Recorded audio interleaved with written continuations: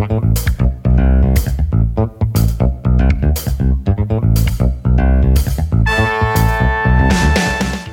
is John Zaninovich. Welcome to Move My Mass. You'll be hearing from great guests talk about balancing life and being fit.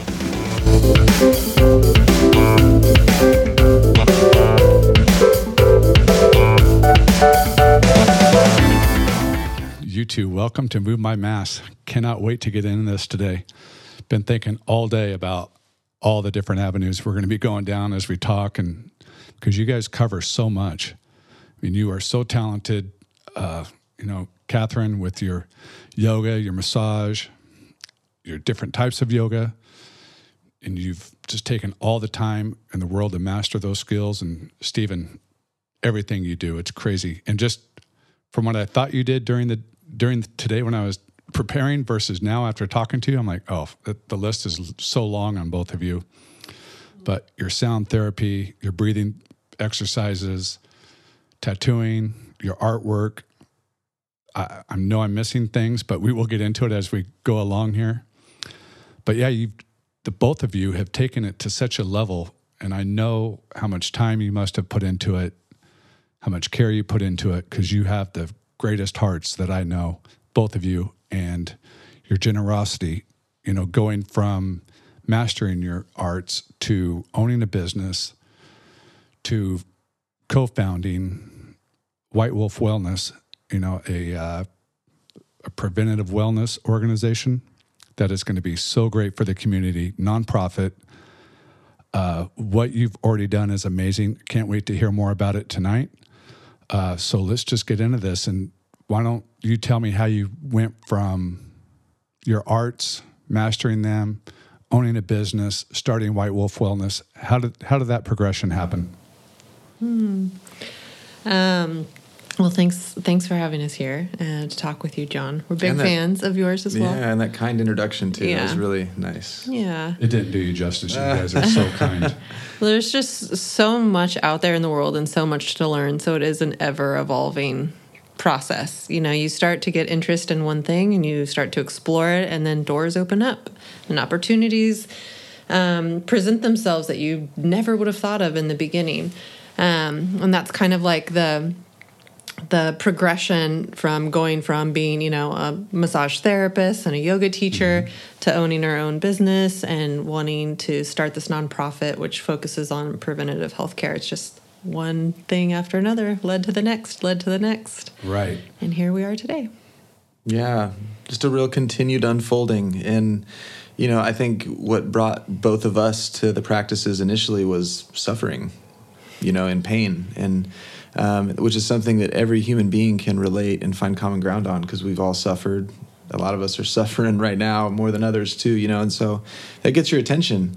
Me personally, it was injuries from sports. I played college baseball, so just playing, a variety of sports my whole life, I'd tallied up some injuries, and also overdeveloped parts of my movement patterns, parts of my musculoskeletal structure to be better at the sports that ended up hurting me just as a human being later on, caused aches and pains and asymmetries that I found yoga was, suggested to me. And so I was immediately drawn to the physical relief of my pain. But it didn't take long before it just kind of invites you deeper, because unlike a competition or training for something, or even if it's just aesthetic physique, yoga lets you explore yourself through yourself. It's some quiet, mindful time to just be with yourself. And that to me was like, it was everything in one package for me, and there was no harmful side effects. And I got to kind of determine a lot about the intensity and the rhythm and how I practiced. And the more I learned about it, it's like Catherine's saying, it is a ever unfolding lotus flower, which gets used a lot as a reference in the yoga world, but it just never stops. I have a friend who likes to say, we're trying to live forever or die trying. We're going to live forever or die trying. There's a lot of truth to that. So what was the moment like, or there must have been a moment, or maybe it was not a moment, when you decided, okay, we're no longer going to run our business. We want to branch this out to your organization. What was that process? Well, we started the nonprofit while we still had another business, Samsara Wellness Center, here in Bakersfield. We started the nonprofit because we do a lot of community work. We love serving the community. And the way we both got started in yoga is like I was in college taking classes. After college, I was kind of broke. I gravitated to yoga because it helped me with severe depression and anxiety and drug abuse. Like I was straight up drug addict for a while, and yoga relieved me of that. So after college, I wanted to continue to practice yoga. Didn't have money, so I did a work trade program. And Stephen similarly started getting really involved in yoga through a work trade program. So that was something we were always like, when we have our own space, we'll always have a work trade program. But so we started that work trade program. We've always done free community events because we believe like this stuff is powerful and it can help you heal beyond what you think, you know? And our community events were designed to partner with other nonprofit and community-minded organizations too, just to sort of amplify that energy and that intention to let's celebrate things that make us well and healthy, and you know that you don't only have to go out to a bar to be social and to hang out and have fun, you know, or whatever. You can also go to a park and just be outside and celebrate your breath and your body. And or the Bakersfield Museum of Art and check their amazing gallery after class or something like that. Yeah. So I can't get over the organization. It is something our community, well, all communities need, but it is something so good for Kern County and Bakersfield. Yeah. So what are some of the things offered? Well, so we're always looking to be grant funded. So that was something that we started from the beginning. We want to be grant funded so we can provide community classes out in the community. So before COVID, we were going to Wasco and Tehachapi, Arvin, Delano, Bakersfield, and going into community centers, places that maybe people wouldn't necessarily like have access to yoga because there's not yoga studios in every small town, but maybe benefit from trying these things out at their community centers. And it was all geared, a lot of it was geared towards like mental health too. Yeah. And just helping people learn how to breathe to reduce their anxiety, move so they feel better in their bodies. There's a lot of reasons why certain people don't choose not to do yoga or haven't found the practices that we try to share.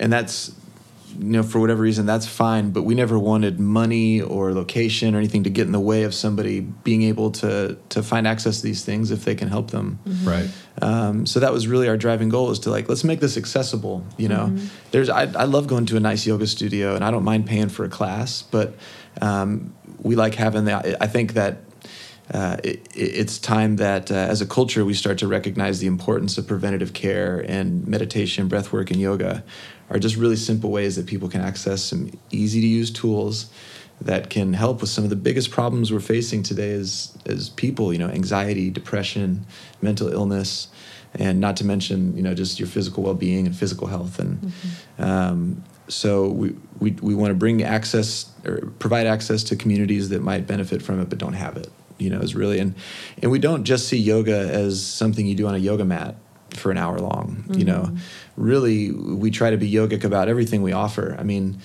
you know, dancing can be yoga, arts and culture is yogic. I think anything that helps us tap into our humanity, you know, and does more to bring us together through our joy and the things that we can celebrate versus trying to divide us and separate us into, well, you know, I'm different than them and we're different, we do this. But I mean, you know, common things that everybody loves some good music. Everybody you know, it's fun to dance. It's fun to move your body. I don't know. Yeah.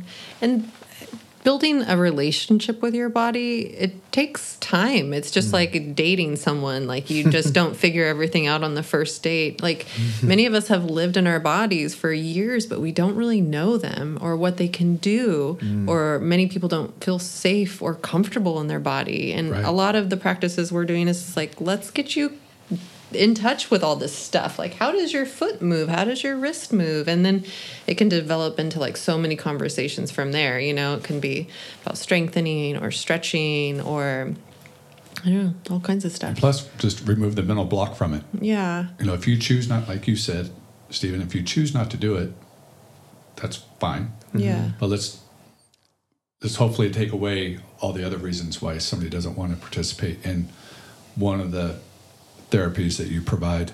Yeah. Just like the same thing with, strength training. Somebody doesn't want to walk into the gym because they're afraid they're going to get made fun of, or, maybe they're heavy. But, that's what I try to tell people. Don't worry. Go in there and do your thing. It's gonna be fine. Go over there and do your thing, and things will work out. Yeah. So how do you guys prepare for for your skills? How do you prepare for a class that, say you're going to go up to Tehachapi? I'm just going to use an example, Tehachapi. How do you prepare for it? How do you think about what you want to provide? What's that process like? Well, we really try to teach to who's in the room is a saying that we like to use a lot. So every class is technically a little bit different. I think there's general themes and intentions. So, I kind of start there, and I try to consider who I might be teaching to, which can be difficult in serving the community because you never know who's going to show up.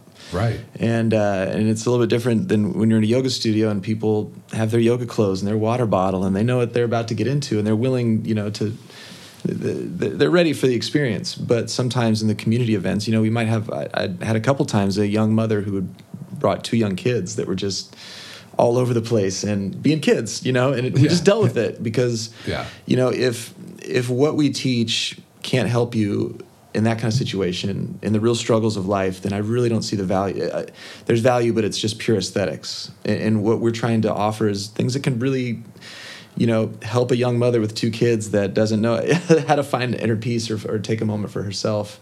And we try to teach to her however she can find her own best practice, and we try to meet somebody else who might be ready for some more advanced physical practices or want to go deeper, meet them where they're at too. Mm-hmm. So I think it really starts with understanding who you're teaching to, and trying to speak and communicate in a way that the message will get across. And then, whatever the intention is, there's a big misconception, I think, about yoga today that it has to be this really aggressive, hot, sweaty, super challenging physical workout. And it certainly can be. And for people that benefit from that and like it, it's awesome. But there's so many other layers to it. And it's kind of like, you can't just be awake, running and cycling and working all the time. We have to sleep in order to stay alive and right. maintain sanity, right? Yeah. So a lot of the practices we teach are kind of like the other end of the spectrum. You go ride 20 miles, it's really going to benefit you, or 20 miles, probably more like 80 or 100 or something, right? And if you're training for, I don't know, yeah, but can be. yeah, so you go on a big ride to train for, you're literally doing minor damage to your body, your muscle tissues and stuff like that. And we all know the value of recovery. Well, yoga is a great way to recover where you don't need anything except a space to be on the floor and move around a little bit. And not only that, but versus, doing cold therapies or having a trainer kind of work you out, when you're doing yoga, you are doing it. I learned how my knees work. I learned the relationship between my own joints, my own limitations, my lack of mobility, or so on and so forth. And that, like Catherine was talking about, knowing yourself is really one of the most essential parts or the most valuable parts of a yoga practice or what we teach. Yeah, and so you can bring the intensity up or take it back down as needed. And that's something we really do try to teach, to people. And, we do teacher trainings as well as right. our classes and stuff. And that's something we try to stress to our teachers in training is learning to customize the practice is one of the biggest values. And so always giving options too. So when we're teaching to a community of people, like you may be teaching one pose, but you give 3 options. So it's kind of like a mild, medium, spicy, or a gentle, kind of hard, really hard, option always. And then that lets people cater to what they need for that day and really trying to empower them to that taking, in our culture, if you take the easy way out, it seems like a failure, but it's not. Because if you're listening to your body and that's what your body needs, you're going to be victorious at the end of it. You're going to feel amazing. And that's the most important thing ever. How does a group or organization, I mean, I know they look up White Wolf Wellness and they can find you, but do they look at a menu? How do they tell you what you want? what they Well, want you to do? How does we're that the work? professionals, so we You tell them. no, we ask questions for sure, Right, but like yeah. we have time under our belts too. We've been doing this for a while, so I have 20 years this year, in this industry. Stephen has, I forget, what is it? I've been practicing for 15 yeah. years. So we've been around the block a little bit. So, people may come like, oh, I want this. Like you start asking them questions and get to the root of really what they might need. You start assessing their body the minute you see them, how they're walking, how they're standing, how they're breathing. Yeah. And the questions are targeted too to figure out more information than maybe what they think at first. So we're also assessing, well, what's their stress level like, all these Yeah. other things, and then creating a practice based off of what you gather from speaking with them. Does that help kind Totally. of give you a better picture? Yeah, and I want the listeners to know too, Yeah. because they're listening and hey, I want to Yeah. something I want to check out. I want them Yeah. to know, what Yeah. you've got going on, Yeah. everything you can do. Yeah. In general, our community classes are a little bit on the safer, simpler side of things, more Yeah. accessible side of things, I Yeah. should say, because Yeah. like you said, we never know who's going to be there. And my teacher had a really nice saying. He actually said, ideally, what if you just, when you were 18 years old or whenever you were in your prime, if you just did the minimum it took to stay there every day, instead of push, break these limits, and create injuries, potential things that are going to bug us later. What if we just maintain? And you did that when you were 18. And then when you're 50, if you're still as sharp and as comfortable and in shape as you were when you were in your prime, hey, that's awesome, Yeah. right? So I think there's a lot of value, too, to just kind of accepting where you're at, appreciating your life not as this moment or something that you need to be, but as a whole spectrum, a story, that's unfolding. And you want to, consider all of the pieces of that story, I think to really get the most value out of your experience, Yeah. And one thing to kind of go into that a little deeper. So our teacher training, it's the program we developed, we call it the Art of Living and Dying. Okay. And kind of just to go into that a little bit more, like we want to live well. Like Stephen and I, we want to live well, we like to play. We like to sit and be serious. I mean, we like it all. And we want to be able to do it as long as we're on this planet. And so a lot of the practices we teach kind of are geared towards that too. Like we're not really into a lot of the acrobatic, more physically challenging aspects of yoga. We like to challenge. We like to create resistance. We do a lot of joint mobility, breath work, strength training, kind of focus on the practice because we just want to feel good now until, I don't know, our last breath. And how long do you normally spend with the group? Usually an hour, but Usually an hour. 30-minute sessions can be really effective too. Yeah. Totally. I just did one for Mission Bank this morning, their Wellness Wednesdays. Oh, excellent. Yeah, so we did a blend. We do a blend, or today we did a blend because they kind of were like, hey, we really like it when you do this, but we also want some of this today. And it was like, done, easy. Let's do this. Yeah, so when they start becoming repetitive Yeah.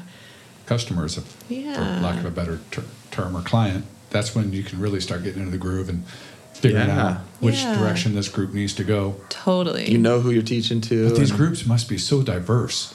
Well, yeah, How do you- that's how part do of you- fun. Oh, I was doing- I'm sure that would be fun, but do you step back with each other and say, okay, like when you get home or wherever, and say, okay, this group, as fun as it is, it's a difficult group just because of such a spectrum of ability or flexibility, whatever. It's like, it must take a lot of time to say, okay, on the next session, we are going to do this to try to incorporate everybody.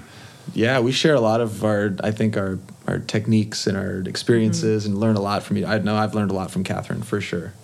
And I mean, I want to say this carefully, but it's easy to teach these things to people that already have experience with them.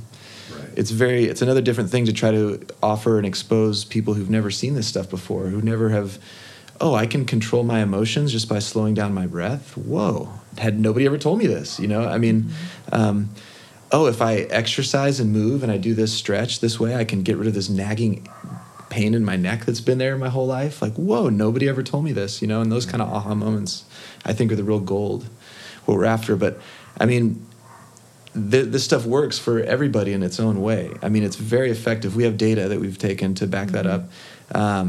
Professional athletes are doing this. I was doing regular sound baths for the Condors last season. Every month we'd bring them in, and our studio would look so small because those guys are huge. Right. I mean, I think like the smallest guy was probably like 6'3" or something. Hockey players are big boys. Yeah.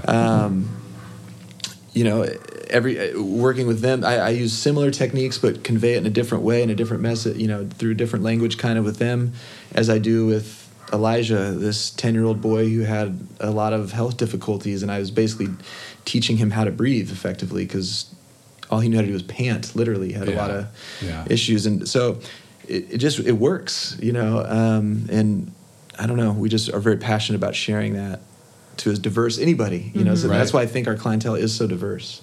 Yeah. Professional athletes, elderly. Catherine, who is your oldest client? 97. She passed 97. away. Yeah, Oh. but 97. Still doing yoga. She could touch her toes. Yeah, she's Rocket. amazing. I can't touch mine, so she has my butt kicked. Yeah, she's incredible. So you mentioned sound bath a second ago. What is that? Let's get into that a little bit. Oh, is this not my favorite thing to talk about? No, the first time I went to one was back in like 2007 or 2006 in Chicago. And, I went to this yoga studio that I was working at the time and heard about this thing called a sound bath and see a little picture of this guy in all white and all these huge gongs, these big metal gongs, and I was so curious, and I went, and I was just blown away by the experience I had. I mean, I've done lots of different types of psychedelics. I mean, I've had lots of a variety of experiences, but a sound bath was one of the purest, kind of most luminous, relaxing, inspiring things I'd ever done. And there was only positive side effects after. It's kind of like having several dreams where you're kind of awake in them. You enter into this really amazing mental space. And so I was hooked, and I started, anytime I heard about one, I'd go. And then when we moved out here and started the studio, we both knew that was going to be a big part of what we did. And we connected with who later became our mentor, this gentleman named Sean, who lives out in San Luis Obispo area. And yeah, his business is original frequency. Yeah, he's amazing. Yeah. He's been doing it for like 20-something years. Yeah. And we were just blown away by him. And please teach us, and so he did. He started teaching us, and then, I get pretty obsessive with things that I'm really passionate about, interested in. So I just dug deeper and deeper and deeper and deeper, and haven't stopped. And the more the deeper I dig, the more amazed I am about the power of sound and vibration. It is everywhere. Literally, everything is in some sort of vibratory state. We hear sound waves and use them to define the space around us, to communicate with each other. If you hear a loud crash behind you, it alerts you. Sound's a very important part of our sensual experience. Not only that, but vibration in itself, we use it to heal with, ultrasound. We can see through our bodies with it. It doesn't just affect our ears and listening to a song kind of way, but it affects your tissues. And yoga has been studying this kind of deeper effect of sound on the human experience for ages. There's a part of yoga or a type of yoga or school of yoga called Nada Yoga, and it's the yoga of sound. And that's kind of where Om comes from. Is this connection, this idea that we all have our own unique frequency and voice that connects to the sound of the universe. And I could talk for an hour about that probably, but back to sound healing. This has been proven through science, more recently as we have measurements or instruments to measure these things, and we've been able to explore it scientifically. But there's something called neuroacoustic resonance, and it's the fact that your thoughts, your synapses in your brain happen in waves, and we can measure that with EEGs. And it's very simple. You just put electrodes on somebody's, all over their head, and you can look at the brain waves. Typical brain waves are usually below 20 hertz, which is lower than the ear can even hear. So they're kind of these slower type of waves, very low frequency waves, I should say. And scientists soon found out that, there's different frequency states for different mental states of being. When we're awake or active in activity, there's a certain wave state that's between a few hertz. When we're sleeping, there's a certain wave state between a few hertz, and they can measure it very specifically. And to go deeper into the sleep state, because that's where they got really interested, was, there's a different wave state when we're dreaming. There's a different wave state when we're in deep REM sleep. There's a different wave state when we're just about to go to sleep and just about to wake up. And they found that you can induce similar wave states in the brain by creating that same sound outside of the person or in the space. Mm-hmm. But how do we create a sound that you can't hear with the human ear? Well, there's something called binaural rhythms. And I don't know if you've heard about this too, but it's kind of the rage in helping people sleep and meditate. The CIA actually just, they had this big document leak of 1,500 pages, and a big part of their, or a decent chapter in that paperwork was CIA researching hemisync technology, basically using binaural waves to influence brain states. So it's proven to work. The CIA loved it, and they basically saw really quick that it was a way that you could put someone's mind into a transcendental or a transpersonal state of being, very similar to a dreamlike state, without fully going to sleep. So you get to enter into your subconscious, kind of like you do in a dream. Sometimes it's weird and makes no sense, just like a dream does. Sometimes there's amazing insight, just like there is in a dream. And so being able to create this space that offers somebody the opportunity to access that dream state can be incredibly healing. And just sometimes it's hard because it brings up stuff, like trauma or past experiences or some kind of pain or something like that. But you're in a safe place for the brain to deal with it and to heal. And it's totally safe. It's really effective, and I absolutely love it. And so is there? I'm pretty sure that could be a 3-hour podcast by itself. Yeah. I'd love to. I could talk about all. But is there a target person like that you know of that would benefit the most? Like, if they anxiety or depression, is there something specific that this really helps more than other things, or is it definitely just pretty broad? I would say in general it's much better for relaxing, for lowering anxiety, for creating an extremely focused state. And creativity too. Sometimes. So, and just to kind of talk a little bit more about the experience one might have. Like, you come in, you're comfortable. We have blankets, bolsters. You bring stuff. People will bring sleeping bags and pillows, just all the stuff from home to get comfortable. Especially if they're experienced, they're just like, I'm ready. And then you lay down, you get super comfy in the space. We decorate it each time, whatever the theme is of the event. So it's beautiful, interesting to look at. Get comfortable, and then the sound begins. And so then the sound is what takes you through this journey. And people are just laying there. Sometimes people will move around. Yeah. But then while you're laying there too, you may just have all these insights. Sometimes I want to get up and just start writing, and then I'm like, no, just relax, lay here. Your ideas will stay with you, and it's really cool. Right. Yeah. And how long is a session?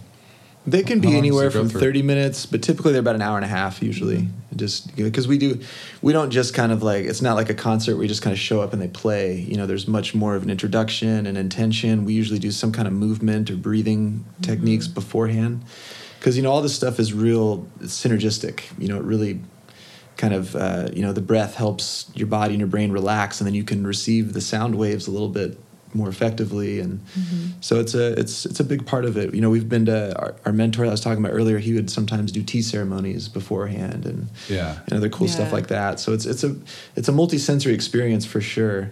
And then afterwards, we'll have different things set up so people can go around, have teas or pull cards or play the instruments. People always want to play the instruments because a lot of them are things people have never seen before too. Yeah, and they're like, how did it make that sound? What was that? And then so people come up, and people a lot of times too, they'll just be kind of spacey, and so we don't want them to rush off and get in their cars right away. So it's kind of fun, afterwards too. Well, you mentioned something that is the perfect transition, breathing. Tell us about the breathing work you do. That's a huge part of what you do. And definitely. It's everything the both of you do is super important, and you guys are so good at all of it. But tell me about the breathing work that you're I think it's performing now? The breath is a cornerstone of both Catherine and I's teachings and our practices. I pretty much start every session with it, right? You do the same. I think it's an essential part of being able to access the rhythm of your thought, of your awareness, of where your mind goes.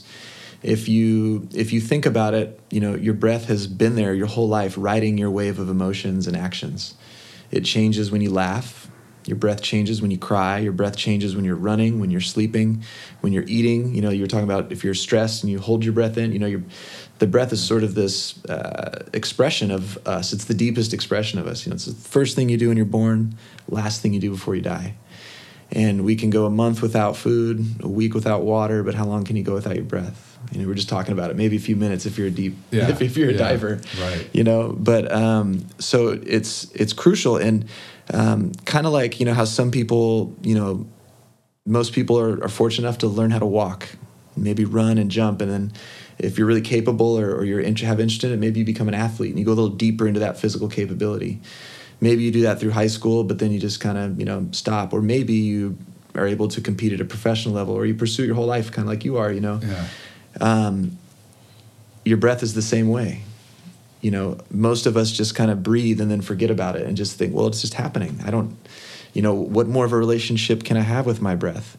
But to use that metaphor, and I know there's a lot of athletes that listen to your podcast, imagine the difference between somebody who's never trained or worked out and somebody who's been doing it for 40 years. There's things you can't even have a conversation with them about because they just wouldn't understand. The breath is that deep. The rhythm of your breath is probably, I think, the most important thing to master or to understand. And to highlight it, notice how it changes with your emotions. When you're crying, when you're laughing, the speed, the rhythm, the cadence of it is what changes usually. So if somebody can learn to master the cadence and the rhythm of their breath, they have direct access to their nervous system. And specifically, they have access to transitioning out of the sympathetic nervous system state of being, which is fight or flight, stressful, which can be helpful, but if we're in it too much, it's harmful. It creates harm to the body. We can transition with a slower breathing rhythm out of that and trigger the vagal nerve response, which basically slows us down into rest and digest, heal and renew into the parasympathetic nervous state of being. The breath is the only, and I want to highlight this, breathing techniques have been the only 100% proven effective method to reduce the physical symptoms of anxiety and panic attacks. Medication isn't 100% for everybody, and it has harmful side effects. But there's been lots of studies about this. You can look it up. People who have undergone a certain amount of training time to learn the processes have 100% effectiveness when they're triggered at slowing down their heart rate and falling back into that parasympathetic state. And that's important, especially in today's world where we live in. Just driving your car is stressful, Not to mention taxes and elections and like all the other stuff and COVID so I think it's essential, and I want anybody who might benefit from it to have access to just some simple techniques that can help you control the rhythm of your breath. And then if you want to go deeper into it, then there's all kinds of other practices that can take you deeper into, the psychobiological connection between your breath, your body, and your mind. So speaking of practices, do you practice a certain discipline or multiple disciplines? What's the name of the discipline you practice or work on? I've tried a lot of different techniques, and really, I think anytime you're paying attention to your breath mindfully, it's beneficial. It's hard to think about, unless you're hyperventilating or something similar about a breathing technique that could be really harmful for you. But I guess in general, I'd say I practice pranayama, which are basic yoga breathing practices. I shouldn't say basic. There's very advanced pranayamas also, but it's simple in nature. It hasn't been hasn't been created into this big spectacle. Like some of the other breathing practices have, I think. And, ideally I want everybody to find what's effective for them. I found that these are the most effective for me because they're simple in nature, but that simple nature provides unlimited complexity. and they're time tested for thousands of years, and they're kind of handed down to me by my yoga teacher, who has taught them from some of his teachers, and they work. So in general, here I could just kind of share a brief description of the 3 practices I primarily do every day. Right. Yeah, we definitely want to hear it. Yeah. So there's a technique called the Ujjayi breath, which I won't go into, but it's basically a nasal sigh, and it allows you to extend or limit the length of your breath in and out. Okay. So, I could breathe in and out, but if I apply the Ujjayi breath, it's much easier because I'm basically kind of sighing the breath in and out. As an inhale, as an exhale. And just to kind of tap into the simple nature of these, everybody sighs. Most mammals sigh. It's a natural way for the human body to relieve the symptoms of stress. So if I can incorporate a sigh into my normal breath, I'm automatically sending signals to my nervous system to relax. It's all good. You're safe. You're safe and sound. Yeah. So typically I start warming up my Ujjayi breath, then I start doing breath counting, and I have a ratio that I go to. It's very similar like box breathing that the Navy SEALs talk about and stuff, where you basically create a ratio that's 1-to-1 ratio of the rate that I inhale and the rate that I exhale. So if I breathe in for 5, I'm going to breathe out for 5. If I breathe in for 10, I'm going to breathe out for 10. And I try to be, I have a pretty good cadence by now after teaching this for so many years. And then, that really warms up my system, creates a lot of heat. And then I'll do Kapalabhati, which is the skull shining breath. And, my lungs are really warmed up now. And, your lungs are one of the biggest detoxifying organs in the body. So you if you have any mucus or anything, it can kind of come up to the surface there. And Kapalabhati is basically short bursts of air using just your diaphragm. And it really cleans out your lungs, cleans out your throat, energizes your nervous system, heats up the body, strengthens the diaphragm. And we have videos on this online. You can check it out on our website, so I don't have to demonstrate it here. It would be really weird on a podcast probably if I started doing Kapalabhati. But, I'll do a few rounds of that, and that's really intense. And then if I have time, I'll typically do Nadi Shodhana, which is alternate nostril breathing. And it's using breathing ratios, so I'll breathe in for a certain amount of time and then breathe out for a certain amount of time. But the difference is I'm breathing in one nostril only and then out one nostril only. And then I'll alternate and go back and forth. And you can add breath retentions in there too, which is another big thing I do, holding the breath in for a certain amount of time and also holding the breath out for a certain amount of time. But that's where the practices can get kind of a little more advanced. And, not that you can seriously injure yourself or hurt yourself doing this, but I have experienced the negative side effects of an unbalanced practice. And just as if you drink 5 cups of coffee, you might become an irritable, annoying person for a little while. If all I did was Kapalabhati, that practice that's really fire and energizing, I can become too fiery and too energized and kind of manic a little bit. Okay. So I have found it's important to create a balance. Kind of like the best athletes, the best fighters usually aren't people who are all obnoxious and overly passionate. They're cool. They're in the flow. You can't phase them. There's a cool video going around of Kobe Bryant right now, just how unfazable he was. Like something, a basketball game, and somebody tries to, juke him and throw a basketball right in front of his head, and he doesn't even flinch. It's like an inch away from him. Yeah. Just that sort of calm, steady state of focus is the highest state of mental awareness. And you don't just. Some people, I think, maybe do just have it. Some of the greatest athletes and leaders and artists and stuff like that. But for me, I have to work at it. It's something that I have to practice, and that's why we call these things practices. My breath practice isn't just so that my lung capacity and my cardiovascular work well. My breath practice is so that I know how to master my emotions and my mind, and I can stay calm and cool through more situations. And I ain't perfect, but I definitely notice a difference when I'm regular in my practice. I'm a much more in the flow, calm, cool, creative, collected person than if I'm not able to practice for a while. I can kind of slip and get tossed and turned in the turbulence of life. So that's why I think the breathing practices are to me one of the most essential things we can do to just evolve individually as people, because it teaches you about yourself. Man, just listening to you and both of you, it's like you guys are the decathletes of preventative health. Health. Like you guys do so much. And we're going to keep going. I want to get into massage which, Catherine, you were mentioning, there's a definite difference between the Thai massage and table massage. Let's get into that. Yeah. Well, I started getting into massage for myself. I had Lyme disease as a child, and it caused a lot of pain, and nothing seemed to help like massage could. And I just always had an interest in anatomy. I went to school for a little bit to be a nurse, and I realized that wasn't the type of healthcare system I wanted to be part of, although I love the sciences and I love anatomy and physiology and all of that. So I turned into a massage therapist, and it's such a huge world out there.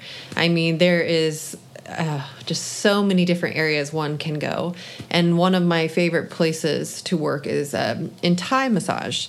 So Thai massage is so many possibilities when I work with my clients. You're fully clothed, you're on a mat on the ground, and I take you through a series of stretches as well as massage techniques. And I can just do so much. I can incorporate active release technique. I can incorporate like cupping therapy, hot stone therapy. I can still do like, oil massage and the techniques that you can do like on a table, on a Thai mat. I can take people through so much more range of motion things. Sometimes I'll use straps and do tractioning, and it's so much fun. And it's a deep and vast and ancient practice, and there's so much to it and so much history, and people have been like yoga doing this for thousands of years. So there's just so much to learn from too, and take from I can see other it. masters. Yeah, because I've gone through a session with you, and it just seems like the possibilities are endless. They really are. Just you learn that person's body, how they're reacting to it, and well, maybe I can incorporate this or do that. So. Yeah. And there's something about maintaining, like Stephen has touched on it, like with his teacher saying if you were 18 and then you're 68, like if you could maintain what you had then, wouldn't that be great? Nice. A lot of massage therapy, and with Thai massage, we work on energy channels in the body. They're called Sen lines, S-E-N, not S-I-N. And, through those energy lines, there's also big muscle groups and connective tissue all along those energy channels. And so as I'm massaging, I get to check in with your body, and I can start to feel like, okay, the ropier part of your lateral hamstring is really starting to tense up right now. So we're going to spend a little bit more time working in your IT band. And, you start to see, because your body is ever changing, and depending on what you're doing in your life, it gets affected differently. So, I love when I have consistent clients, and luckily I do, because I can help them maintain like a higher quality of living in life, when I get to see them regularly, because they're not going to develop tension points. They're not going to develop as many imbalances, and then they'll live longer, healthier, happier lives. And I love to be able to do that. Yeah. They're on the floor playing with their grandkids instead of sitting in a chair watching them. It's a different. That's a great point right there. Yeah, that's definitely a lifestyle changer. We've covered so many disciplines, therapies that you guys do. We can make this a 5-hour podcast, and it's amazing me. But do you benefit when you're teaching? Sound bath or yoga, do you notice, or are you just teaching? Are you too deep in your concentration on where this is headed next, what I have to do? Any benefit? There definitely is benefit, but it's still, like you have to hold the space, and you have to be aware. And when teaching in person, before COVID, and you have 20 people in the room, part of the joy of being a yoga teacher is getting to go around. Like for me, I love customizing and giving like one-on-one adjustments throughout the practice. And so I'm up, I'm down, I'm up, I'm down, I'm lifting an arm, I'm moving a leg. And so that can kind of get tiring, but there still is benefit, because I get to demonstrate. So I get to show movements with my arms, or forward folds, or chaturanga. So I still get little stretches throughout the day, little bit of strength training throughout the day. Mm-hmm. I still get to listen to the relaxing music, and if I'm stressed out, then that's not going to be an effective yoga class. So I also have to stay chill, So there's benefit for sure. Yeah. What about you? Like during sound bath, Yeah. Totally, because I'm in the same wave pool as everybody else. Yeah. Most definitely. It definitely can be a little more draining performing and providing the space than it is to receive it. If you're on the receiving end, just going to one. But a lot of that's just because of all the preparation that goes into it and carrying everything in, setting everything up, and then tearing it down. And it's a lot of physical work. We move around a lot in the space too, which is kind of cool thing about going to one of these events is that. We're bringing the instruments in your sound field, and you're going to feel the vibrations, and that takes energy. Yeah. So gongs are heavy. Yeah, they're heavy. But I'd say at the end of it, when I get home, I'm very just cathartically relaxed and at peace, and just nice. very, like after you accomplish something, that took a lot of effort, but not too much. You feel good, and then you bounce back. Mm-hmm. Yeah. And each of you individually, what's your favorite way to rejuvenate? What's your favorite thing to go through? Oh man, there's so many, I John. figured. But I absolutely love taking baths, and I do CBD bath bombs from Quartz Trading Company, which is a woman-owned local company here. Mm-hmm. I love taking CBD baths. That's just one of those things where I have like my candles and my lights, and just make it so comfortable. And that's just a nice way to. You soak, and then the CBD soak into your body, and it gives back. And then gardening, getting my hands in the dirt. That's the other way I rejuvenate. I need it. Yeah.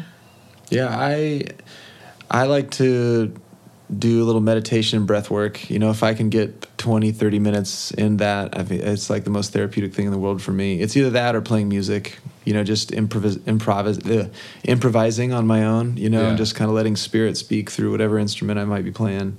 And I've been doing a lot more composing lately the last year because I've had to put a lot of the sound healing things online because of COVID, which gave me a chance to really understand a little bit more compositionally about what I'm doing. So I've been studying and learning, and it's so meditative for me. I just love sound. So I usually serve myself some of that if I... That's your go-to. Yeah.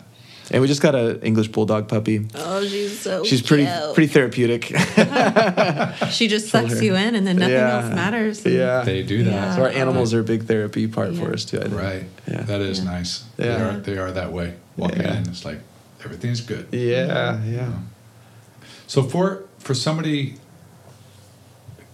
that does the more traditional, I don't know if that's the right word, traditional, but something like me. Go in and weight train most days, do cardio days here and there. How would you recommend I incorporate some of the things you offer into my life? Yes. Because there's only so much time. Yeah. It's like, okay, how would somebody like me, how would you recommend it? What do you recommend? I like to tell all my clients and everybody something I found for sure is that a little bit often goes a lot longer and is more effective than doing a lot all at once. You don't really need to do an hour yoga practice every day unless you really want to and you have that time. I think it's more effective to, use what little time you may have to get a little practice in. If you stretch or just do a few yoga stretches for 10 minutes twice a day, that's going to be more effective, I think, than doing an hour practice. And you'd be amazed at how, we find time to brush your teeth, right? Takes a few minutes, brush your teeth, wash your face. How come it's so hard or so abnormal to find 5 minutes to just breathe? You know what I mean? It's just, I think a lot of it is just like starting small and making it work with your life instead of trying to change your life to fit this thing into it. Look for opportunities where it might help you. Even, let's say you're going to the gym and it's not probably very conducive to try to sit and meditate and do some breath work at the gym, but what if you just sat in your car and did 5 minutes of breathing before you went in there, and just kind of cleared your mind, focused.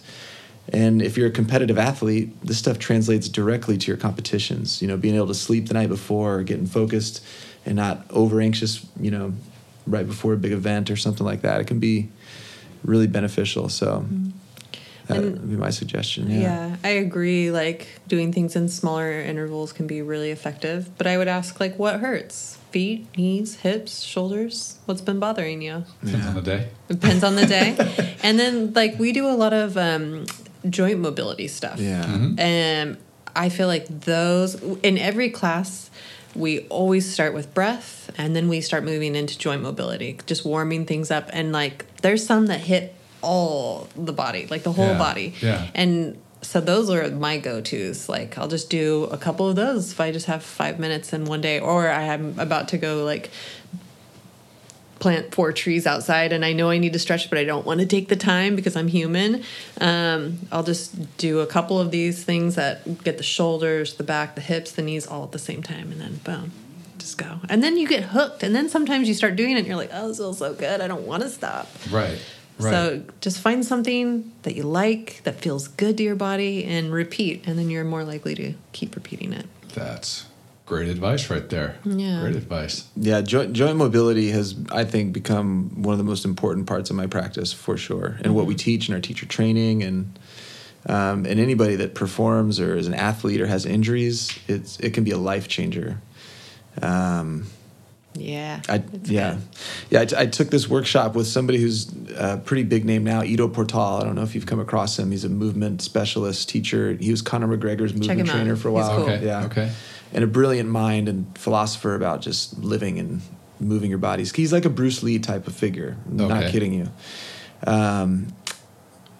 He offers this workshop called The Corset, and it's all about joint mobility. 3 days, 12 hours a day, all about joint mobility. And he has traveled the world for, I think he traveled the world for like 17 years before he started teaching this stuff, and picked up things from, jiu-jitsu, Romanian gymnasts, all over the world, capoeira dancers, and he put together this workshop, and basically it gets you to start thinking about your joints as a corset versus two things meeting like this. Okay.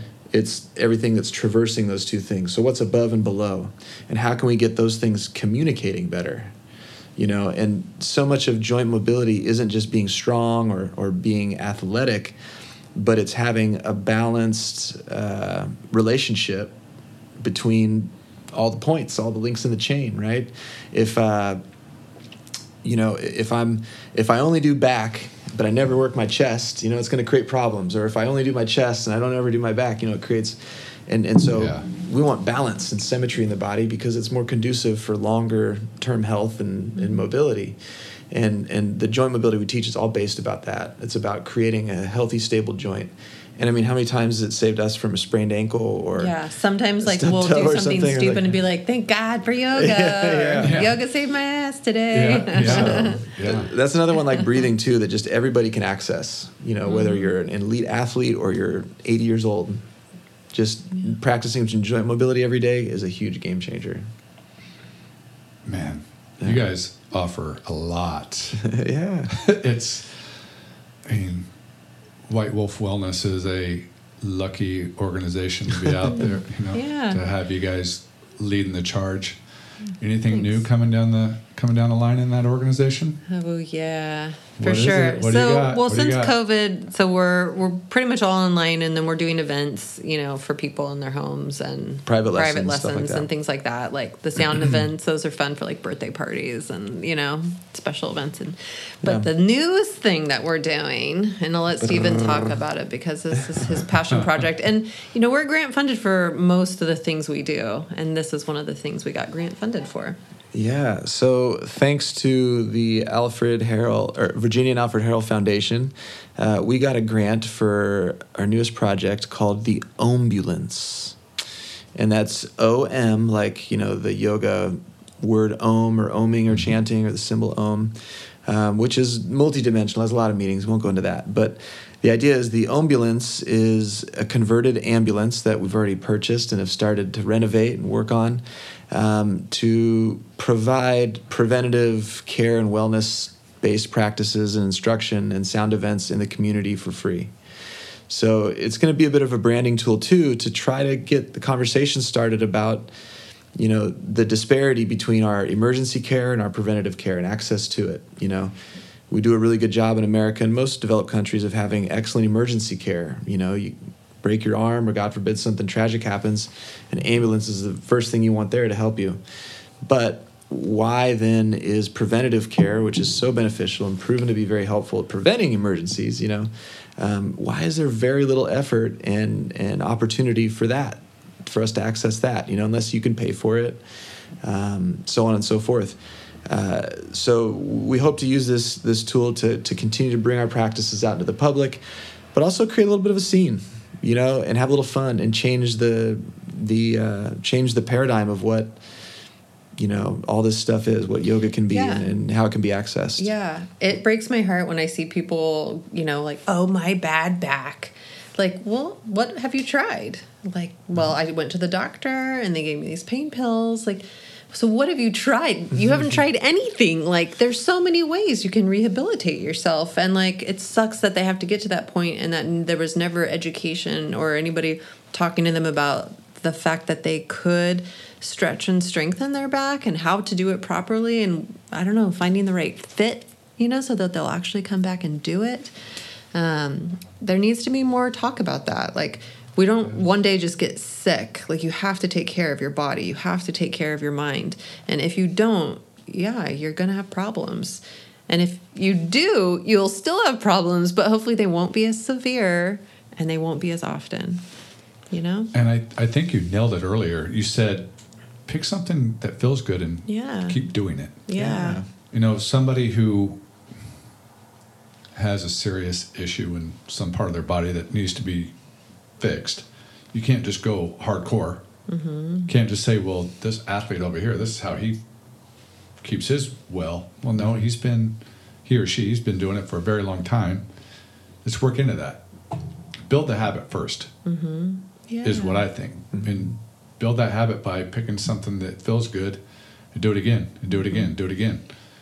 Get the habit going first, and then let's work the complexities into it. Let's work the harder things into it. You start off with the hard stuff, nobody's going to come back. Yeah. I mean, some might, like somebody like me who enjoys the pain. Or just challenge. I'm going to come back. But some people, build into it. And yes, preventative care, please, with everything going on. You guys are hitting this so perfectly. Yeah. Yeah, it's really interesting during COVID that you just sit around, wait for the vaccine, but like, well, what about the things we can do now? Like diet, exercise, breath work. Yeah. I don't know. Well, so I want to have those conversations. I hope it's a very, very, very long time before something like COVID comes around, but something else will. At some point, and prepare yourself for it. Yeah. Get yourself in the best condition for it. Yeah. Every way, mentally, physically. And I think the White Wolf Wellness Project is like the perfect thing to get people into it. Yeah. Like, let's get people started. Yeah. Well, thank you. I hope so. And with the ambulance too, we hope to partner with people. And how can we help? How can we be a helpful part of the good things, some of the other people you've been talking to are doing, we hope to provide support and bring these things to races, we want to try to get more involved. When we had the center, we were kind of there, and we had a few, relationships in the community that we did our grant work through. But I think now at the ambulance, we're going to go everywhere. Yeah. You're going to see us everywhere. So it's really fun to drive around. It is. It's pretty fun. Right. So I want to thank you two so much for coming on, and thank you especially for everything you do for this community. I'm just always in awe of both of you. And whitewolfwellness.org, right? That's right. Yeah. Or at White Wolf. White Wolf Wellness. Yeah. On Instagram. Thank you so much, John. Yeah. Follow them. Check out what they got going on. Donate. Please. We need things like this. And thank you again so much for coming on. Thank you. Yeah. What an awesome interview experience that was. That was awesome. Yeah.